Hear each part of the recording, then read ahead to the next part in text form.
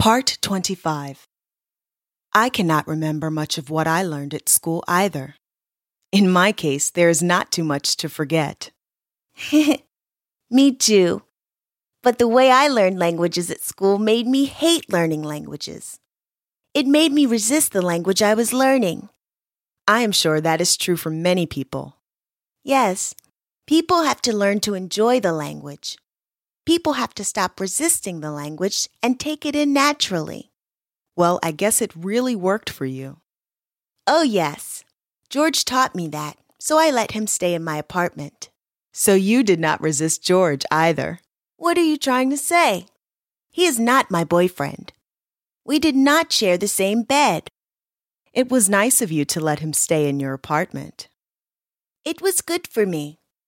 I had free English conversations with him at breakfast and at dinner. We would sometimes go to parties together. I guess that helped your English. Yes. But now I want him to leave. I do not need him anymore. Besides, he is getting on my nerves. Why do you say that? Why do you not want him around anymore? He is so messy.